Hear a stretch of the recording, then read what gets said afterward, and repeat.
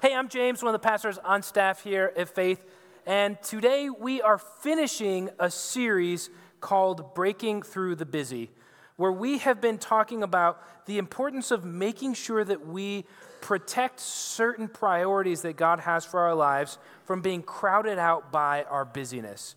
But before we get into this final sermon in the series, let's just take a little bit of time and pray together. Father, thank you for another Sunday to come and join with your people in praise.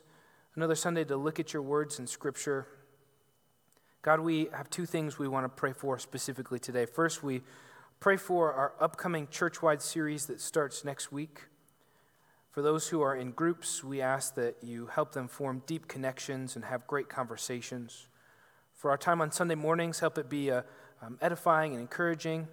May we invite people to come and have them have great experiences. We do also want to lift up our team that is in the Dominican Republic today. They are down there doing medical clinics and dental clinics and trying to help this local church that we're partnered with gain traction in their neighborhood. We pray that you use our efforts to help this church. We ask that you bless the time there, that people may come to faith in you, and that our people may have a chance to align themselves more and more with your desire for their lives. We're thankful for the opportunity. We pray this in your name. Amen. So far in this series, we have talked about our need to protect things like worship, serving, community from this onslaught of busyness that all of us face in our lives. And our topic today, we're looking at another purpose that God has for our life, but we're actually changing course a little bit. Because while we've been talking about protecting things from busyness, our topic today isn't something that I think our busyness tends to ruin. Instead, I think it is something that tends to get crowded out because of how overwhelming and oftentimes intimidating it can feel to us. And that is the purpose of sharing our faith. Now, if you're like, oh, dang it, wrong Sunday to show up to church, I want to let you know, I'm actually up here as a sympathetic voice. Evangelism is something for me that historically has made me incredibly uncomfortable. The thought of purposefully working towards sharing my faith with others sometimes has left me with my stomach churning. Part of that's my personality. I'm introverted. I don't like feeling like I'm breaking rules or making other people uncomfortable. I'm not particularly fond of meeting strangers or striking up conversations with people that I don't know very well. Actually, I feel awkward enough having conversations on like a daily basis with people. So like add a little bit of evangelism in there and it becomes a super awkward kind of day for me. And because of that, sharing my faith has been something that is more of a giant burden to be avoided than a God-given purpose to be engaged in. In fact, in my early 20s, this is just a story to illustrate what I mean, my great-grandma was dying. She was 103, her body was just kind of giving up on her, and I didn't know where she stood with Jesus. So I decided, hey, I've never heard my grandma talk about her faith. I've never heard her mention her church. I just want to go. I want to visit with her, and I want to see where she stands with Jesus. So I went to go pay her a visit. My stomach had some butterflies. My hands were like nervous, clammy. I sat in my car and was like, you got this, James. Get in there. Share some Jesus with her. So I went in. I sat down next to her bed. And you know what I didn't do? I didn't ask her what she thought about Jesus. I just felt so awkward and weird that I never brought it up. So I left the room feeling defeated and honestly kind of like a terrible Christian. I wasn't even willing to tell my grandma about this Jesus guy who had changed my world. That's often the tension that those of us who struggle with evangelism feel. We know its importance. We have people in our lives who we desperately want to know Jesus, but being the person who tells them about it, that's the hard part. And the more I talk with churchgoers, the more I hear stories like this where people say, I know how important it is for me to share my faith, and there are people in my life that I want to share my faith with, but I just can't seem to bring myself to do it. It's so awkward. And what if they ask questions that I don't have the answers to? And I don't want them to think that I'm weird, and what if they stop liking me, and I don't want to make them feel uncomfortable? Anyone ever felt any of those things? Yeah, many of us have. My experience with sharing our faith is that it's not our overbusyness that keeps us from sharing. It's some sort of internal struggle. We don't want to feel weird. Maybe there's some shame about how we're living our lives and we don't feel qualified. Maybe we think it's something for other people or not for us. All sorts of things that keep us from doing it. Well, today we're going to look at a story in the book of Acts that I personally have found really helpful when we think about how to share our faith. I hope that when we read this together that you're going to see a couple things. First of all, I hope that you see that evangelism doesn't have to be this scary, overwhelming thing. Because when we shift our perspective to see evangelism as an intentional but normal part of our lives that is mostly done over a long period of time and is more dependent on what God is doing than on what we do, and when we see it as something that doesn't require deep theological knowledge, it really only requires some prayer and a personal understanding of who Jesus is and what he's done for us. When we start to understand those things, and it changes evangelism from being an impossibly monumental task to something that's just a part of our regular existence. And so we're going to be looking at Acts chapter 19. We're going to read a lot today. I apologize up front. There's a lot of reading, so it might be helpful if you get your Bible out, or if you use the Bible app, you can pull it up on your phone so that you can read along and try and keep paying attention. We're going to be in Acts chapter 19, starting in verse 1. Now, background on this story, the Apostle Paul, he is on one of his journeys where he's going around the world sharing the message of Jesus with Jews and Gentiles. And he shows up in a little town. It's not a little town. He shows up in a big town called Ephesus. And this is how the story goes. While Apollos was at Corinth, Paul took the road through the interior and arrived at Ephesus. There he found some disciples and asked them, "Did you receive the Holy Spirit when you believed?" And they answered, "No, we haven't even heard that there is a Holy Spirit." So Paul asked, "Then what baptism did you receive?" "John's baptism," they replied. Paul said John's baptism was a baptism of repentance. He told the people to believe in the one coming after him, that is, in Jesus. On hearing this, they were baptized in the name of the Lord Jesus. When Paul placed his hands on them, the Holy Spirit came on them, and they spoke in tongues and prophesied, and there were about 12 men in all. All right, what's happening here is Paul's on this evangelistic journey. He shows up in Ephesus, which is a town in modern-day Turkey, and Paul had a pretty standard procedure when he came to a new city. His first goal, whenever he showed up to a new place, was to find a group of people that would have a sympathetic ear that he would try and turn into his team. And in Ephesus, he finds some people, presumably Jews, who were following the teachings of John the Baptist.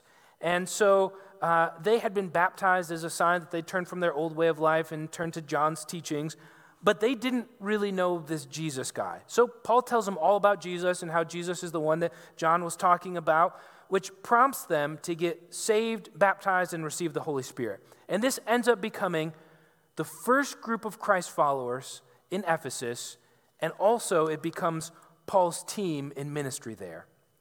Acts goes on to say, Paul entered the synagogue and spoke boldly there for 3 months, arguing persuasively about the kingdom of God. But some of them became obstinate. They refused to believe and publicly maligned the way, so Paul left them. So Paul's first thing he does is he tries to get some sympathetic ears.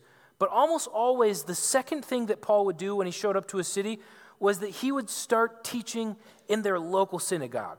Now, Paul himself, he's a pretty accomplished Jewish scholar and teacher. He knows the ways and the customs of the Jews. And on top of that, he felt a certain responsibility to try and help his people understand that the God they believed in had shown up in the person of Jesus and was revealing and had revealed how God fulfilled his promises to them.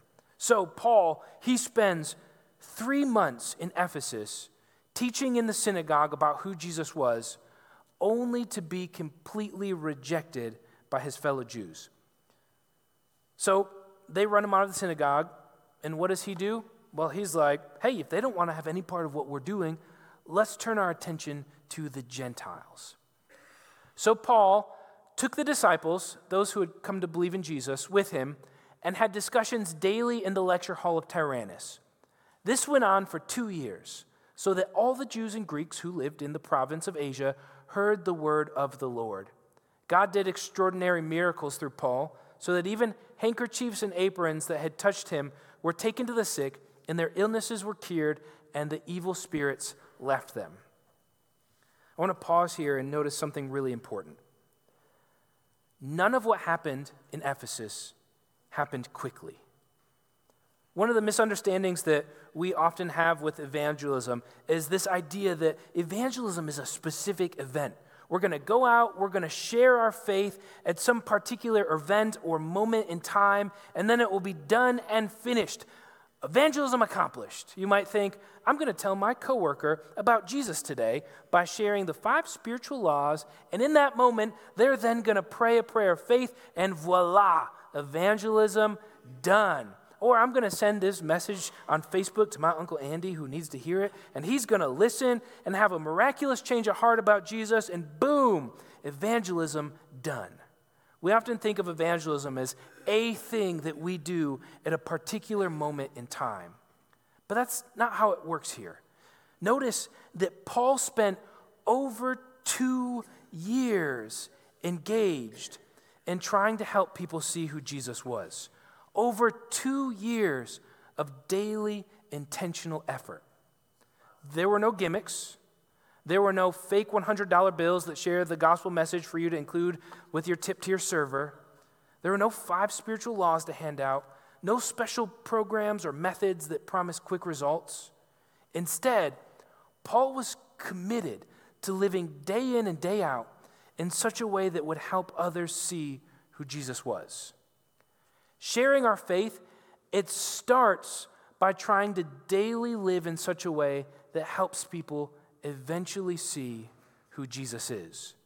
And this usually takes time. And we see that with Paul. He did not have immediate success. Instead, his ministry is marked by consistent effort done over a very long period of time. What we see for Paul is that ministry is more like a crock pot than it is like a microwave. What I mean is that it's not one event that we muster up the energy to do once. It's something that we approach with intentionality, oftentimes over long periods.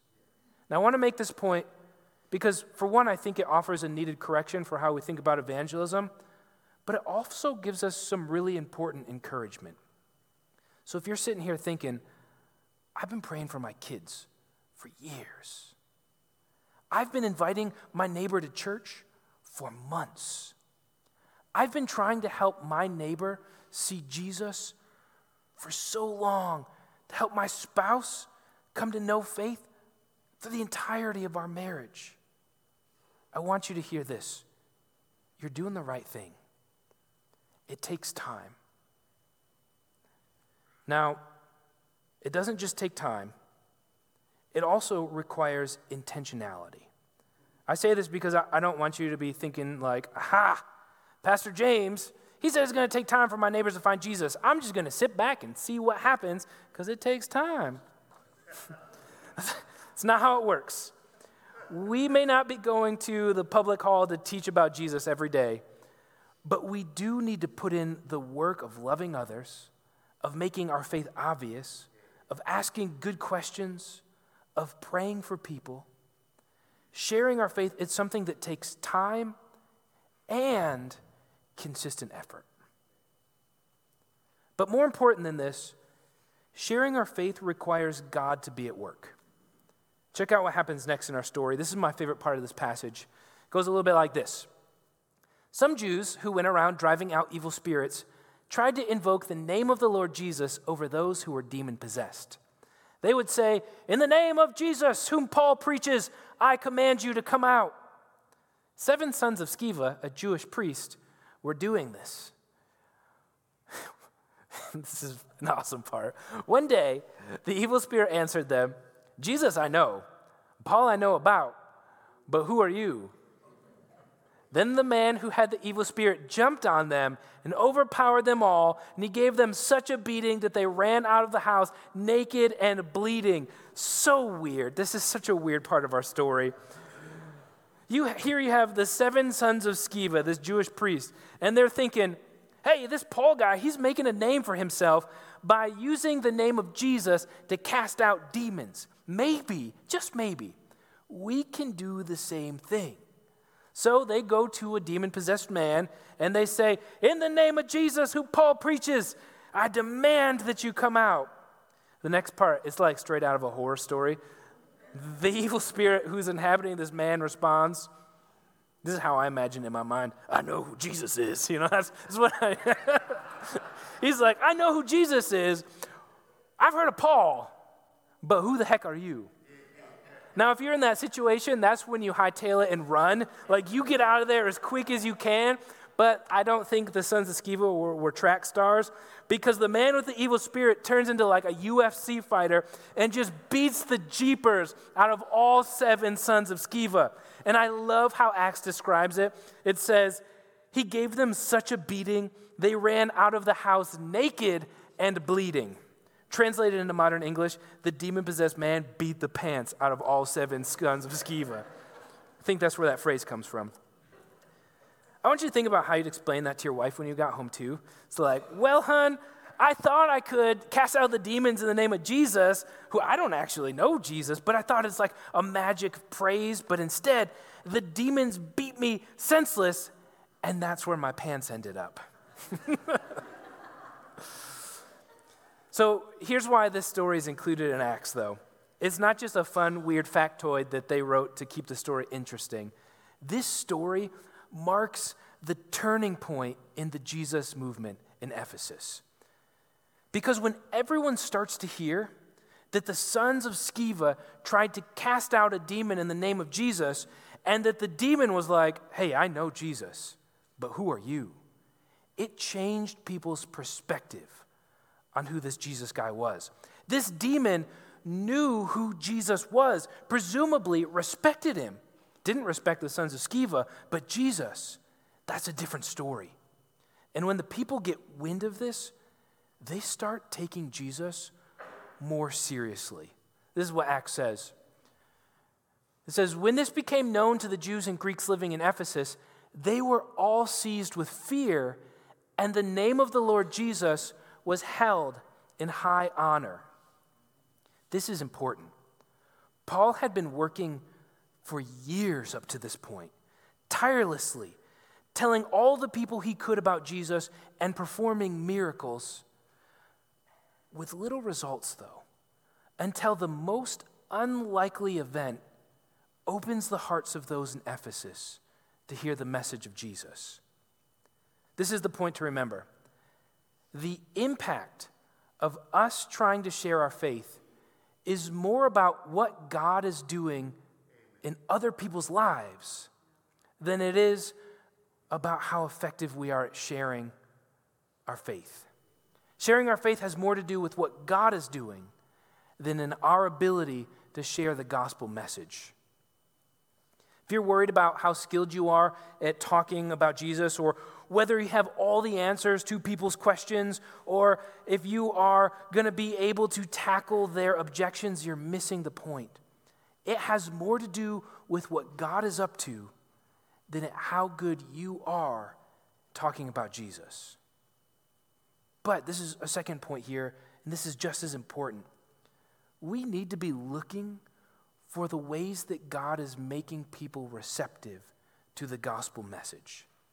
You're probably not going to hear a lot of stories about like politicians' kids who are getting their butts kicked by a demon-possessed man. You might. It is election season. But, sorry. That wasn't on script. I just, And when you get off script, it's hard to get back on. Sorry. But every day, things are happening to people that God ends up using to make them more receptive to God's message. Be it some sort of hardship, be it some sort of blessing, some sort of life change. And we've got to be looking for those opportunities, trying to recognize when God is creating an avenue for us to share, which is coincidentally exactly what the Christians in Ephesus did. Acts says that many of those who had believed now came and openly confessed what they had done. A number who had practiced sorcery brought their scrolls together and burned them publicly. When they calculated the value of the scrolls, the total came to 50,000 drachmas, which in modern English is a lot of money. We can't always predict what's going to cause someone to consider Jesus more seriously. Here, Paul's been preaching and teaching for years. But what precipitates the major movement of Jesus in the area is the 7 sons of Sceva getting beat up by a demon-possessed man. And this causes the Greeks and the Jews to be more open to Jesus. And then those who were believers started to openly confess that they had placed their faith in Jesus. And then they tried to show this new faith by burning the remnants of their old life. All of a sudden, you have this openness to Christ, and the folks who end up causing the biggest impact on the city, it's not Paul. Rather, it's the everyday, normal Christians who have had their lives changed by Jesus. Verse 20 says, in this way, it's talking about these ordinary people burning their scrolls. In this way, the word of the Lord spread widely and grew in power. So here's what's happening. Everyday normal Christians are deciding to be open about what happened to them. They're not worried about answering people's objections or if they have all of the right theological understandings. No, all they're doing is showing that Jesus has changed their lives. This is something for us to remember. When it comes to sharing our faith, we oftentimes worry, am I going to have the right answers or the right words? When in reality, all it takes is us knowing Jesus and being willing to show and tell how Jesus has changed our lives. For the Greeks in Ephesus, it was that they were wrapped up in sorcery and idol worship. But then they saw Jesus as the true way of life, and they turned from those things to Jesus and found something better than they could have ever imagined. So good, in fact, that they were willing to burn their valuable sorcery scrolls that they don't need anymore. I don't know what it is for you. Maybe your story is intense and dramatic, or maybe you just grew up always knowing Jesus. It doesn't really matter. What matters is that you know him and that you've discovered that he is the giver of true life. Because I have a secret. Every person you know is looking for true life. What a testimony to be able to simply say, I was looking for life too, and I found it in Jesus. So here's what we've got so far. Sharing our faith is something that takes time and consistent effort, but we never really know what God is up to in people's hearts. That's why we need to be looking for the opportunities that God gives us and ready to share what Jesus has done for us. Now, one of the biggest objections that I run into most of the time from people regarding this is people say, yeah, but what if folks think that I'm weird? It's legit. What if people think that I'm weird if I tell them this? Well, Paul ran into this very thing in Ephesus. Our story continues. About that time, there arose a great disturbance about the way. A silversmith named Demetrius, who made silver shrines of Artemis, brought in a lot of business for the craftsmen there. He called them together along with the workers in related trades and said, you know, my friends, that we receive a good income from this business. And you see and hear how this fellow Paul has convinced and led astray large numbers of people here in Ephesus and in practically the whole province of Asia. He says that gods made by human hands are no gods at all. there is danger not only that our trade will lose its good name, but also that the temple of the great goddess Artemis will be discredited, and the goddess herself, who is worshipped throughout the province of Asia and the world, will be robbed of her divine majesty. So you've got Demetrius. He's upset. The message of Jesus has had such an impact in Ephesus that it's changing the economy. And these people who make their living out of carving idols, they're starting to lose business. Because you know what these new Christians aren't buying? Idols. So Demetrius, he gets all of his craftsmen buddies around and says, hey, we're going to lose our business. And all these people, if they keep turning from our god Artemis, then she's going to end up being discredited. Acts keeps on by saying this. When they heard this, they were furious and began shouting, "Great is Artemis of the Ephesians!" Soon the whole city was in an uproar. The people seized Gaius and Aristarchus, Paul's traveling companions from Macedonia, and all of them rushed into the theater together. Paul wanted to appear before the crowd, but the disciples would not let him. Even some of the officials of the province, friends of Paul, sent him a message begging him not to venture to the theater. The assembly was in confusion. Some were shouting one thing, some another. Most of the people didn't even know why they were there. The Jews in the crowd pushed Alexander to the front, and they shouted instructions to him. He motioned for silence in order to make a defense before the people. But when they realized he was a Jew, they all shouted in unison for about 2 hours. "Great is Artemis of the Ephesians!" The city clerk quieted the crowd and said, "Fellow Ephesians, doesn't all the world know that the city of Ephesus is the guardian of the temple of the great Artemis and of her image which fell from heaven? Therefore, since these facts are undeniable, you ought to calm down and not do anything rash. You have brought these men here, though they've neither robbed temples nor blasphemed our goddess.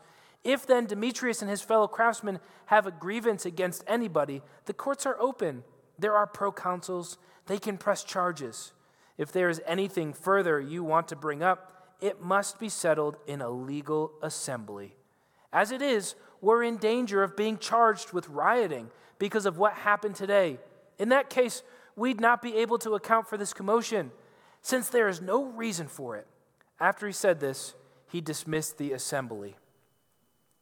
This marks a turning point for the Christians in Ephesus. From this point forward, they became hated. Folks thought that they were weird, disruptors of culture. And I want to be upfront with you all today. Whoever told you that you could be a Christian and not be weird did you a disservice. It's the truth. Jesus makes us weird. There's no way around it. Just think about it. We believe in an external source of truth in a culture that says that the only source of truth that you need is yourself. We're weird. We have a sexual ethic that says that the limitations of marriage and gender are actually things that help make sexuality what it's supposed to be, rather than saying, yeah, go ahead and have sex with whoever and whenever you want. We're weird. We think that giving away a considerable portion of our wealth to the church is a good thing in a culture that screams that what makes you happy is more stuff, bigger houses, better cars. We're weird. We're called to love our enemies, become servants of all, sell our belongings and give to the poor. There is no way around it. If we take the teachings of Jesus seriously, we are gonna be weird. I was listening to a podcast this week with Jen Wilkin on family discipleship. In the podcast, they were talking about how to navigate when to give your kid a cell phone. Jen Wilkin's family took the stance that they waited a long time until giving their kids phones, something like they waited until their kids started driving. And I'm not saying that's right or wrong, but one of the co-hosts asked Jen Wilkin, she said, "Didn't your kids feel so weird being the only one of their friends to not have a phone at that age?" And regardless of whether you agree with her decision on phone timing or not, her response is really important. She said, "I think it's important for my kids to get used to being weird. Because if they want to follow Jesus for the rest of their lives, there is going to be a lot about their lives that makes them feel that way. At some point, we've got to recognize our faith makes us a little strange. In Ephesus, in fact, it made them hated. But you know what? God still used them powerfully.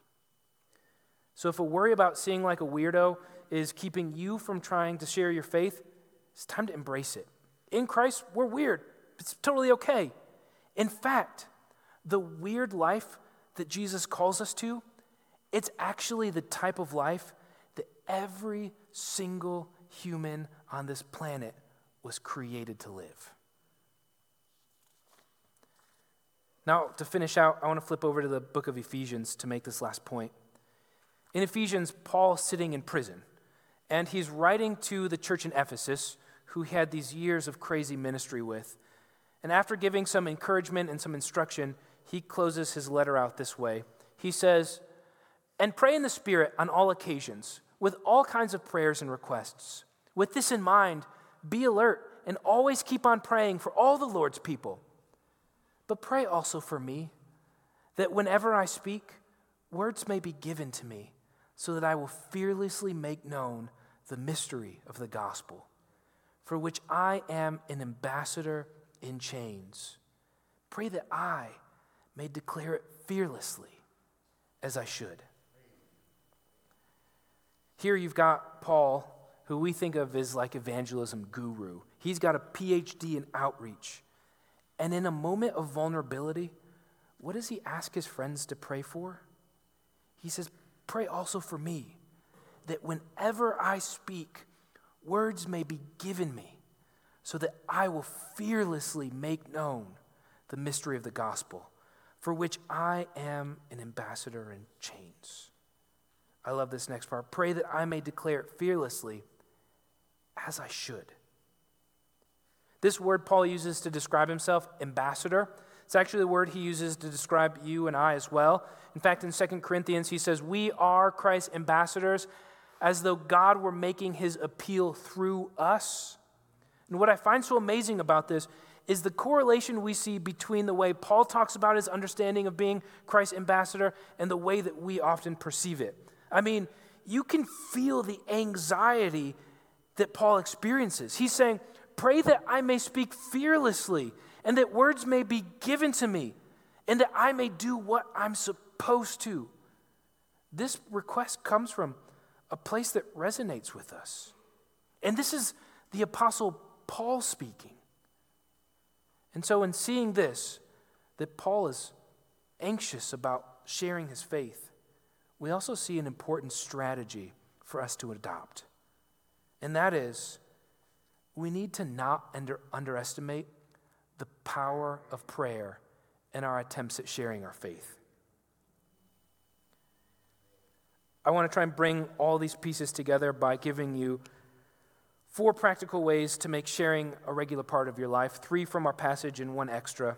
The first is this: make prayer a priority in your outreach. I would suggest that you create a list of people that you're trying to be really intentional with. Could be your neighbors, could be your coworkers, could be a family member, a friend, and pray for that list as often as you can. Put a copy in your quiet time journal. Tape a copy to your dash on your car. Slip a copy into your office work drawer. And every chance you get, be praying for those people that you are intentionally trying to share with. But add to those prayers as well that God will give you the wisdom to see the ways that he is opening people's hearts to his message. Just like the sons of Sceva allowed the message to be heard, things are happening in people's lives. So be praying that you'll see those moments and that you'll have the boldness to speak into them. Secondly, it's important when we think about sharing our faith that we consider what it looks like to integrate sharing our faith into our normal and regular life. When Paul was in Ephesus, he went to the Hall of Tyrannus every day. He made speaking at the hall just a part of his normal routine. Now, we're not going to do that. We're not going to our local hall and preaching every day. And I'm definitely not encouraging you to make it a habit of like setting up a little box to stand on in the break room at work and getting up during a coffee break and being like, "Attention pagans!" That's not what I'm telling you to do. That being said, it is still important for us to think about what it should look like for us to live in such a way where we're helping others see our faith. You're going to have to figure out what that looks like for you because we all have a different setting. But I do want to give you just 4 places to start. One great way to try and help people see Jesus in your life is be a listener. When people talk to you, ask good questions. Listen to what they have to say. Find out where they're at. By the way, this goes back to the whole seeing where God is at work. It's really hard to see where God's making a door for the gospel if you don't take time to listen to people. Secondly, talk about your church life with others. We talk about football. We talk about our vacations. We talk about work. We talk about the things that are important to us. Why not talk about your church life as well? When someone's like, "Hey, how was your weekend?" Tell them it was great. I hung out with my small group. It was wonderful. I went to church. The sermon was boring. You can also ask people if you could be praying for them. This is a great way to make it happen. Someone shares something that's going on, just say, "Hey, is it okay if I be praying for you?" Also, this is a huge one that gets us started in trying to show people Jesus with the way we live our regular life. When you screw up, you can model Jesus' teaching by admitting when you're wrong and asking for forgiveness. This is a powerful way to show Jesus, whether you're at work or in your home. So you've got your list. You're praying for your people. You're praying for yourself. You're thinking about how you can try and show your faith in your everyday life. And the next thing to make sure you do is be prepared to share what Jesus has done for you. In our story today, the people who came to Jesus, they were prepared to share. They used to be in sorcery and idol worship. Now they have true life in Jesus. And they showed that by burning their scrolls. An easy way to think about this is to simply tell people about what your life was like before Jesus. Doesn't have to be crazy. Could just be that there was a degree of fulfillment that you were lacking and you were searching for and you tried everything to find it and could never find it, and then you found Jesus. So tell them how you found Jesus, and then let them know what your life looks like now that you have Jesus. Life before, how you found him, how he's changed your life. It can be really simple. And what's so powerful about this is that you don't necessarily have to be able to answer people's objections. You don't have to have deep theological knowledge, because by sharing your experience with Jesus, you are helping people see the reality of Christ in someone's life. That's powerful. Finally, this is the 4th way we can try and share our faith. I think that inviting people to church is a tool we probably don't use enough. Bringing people into our community so that they can see our worship, they can hear us talk about Jesus, they can meet other people who are trying to live out their faith. It is a great way to get the conversation started about Jesus. Next week, we're actually starting a new series called Gold, Goats, and Justice. Should have a little, maybe they didn't get restocked between services. I'm seeing some empty seats. My bad. When you're on your way out, stop by the Welcome Center and grab one of the invite cards for our next series. It's called Gold, Goats, and Justice. It's going to be a great chance to help people have conversations about Christ. We would love for you to invite someone on your list to come and be a part of that. Sharing our faith, it can be intimidating, but once we realize that it can simply be a part of our normal life, that it takes time, and that God helps make it happen, it can seem much more attainable. So, pray for your list. Think about how to live in such a way that helps people see Jesus. Be prepared to share your story. Invite other people to church. Sound good? All right, let's pray. Lord, thanks for this opportunity to see how you worked amazingly in Ephesus. We're thankful for the way that your message is spread throughout the world. Today, we do want to pray for ourselves. Help us see what you're doing in other people's lives. And then give us the boldness and willingness to speak into those circumstances so that people can hear about you. God, you're good to us. Help us not be afraid to tell that to others. We pray today that you use our church to reach this community. We pray this in your name. Amen.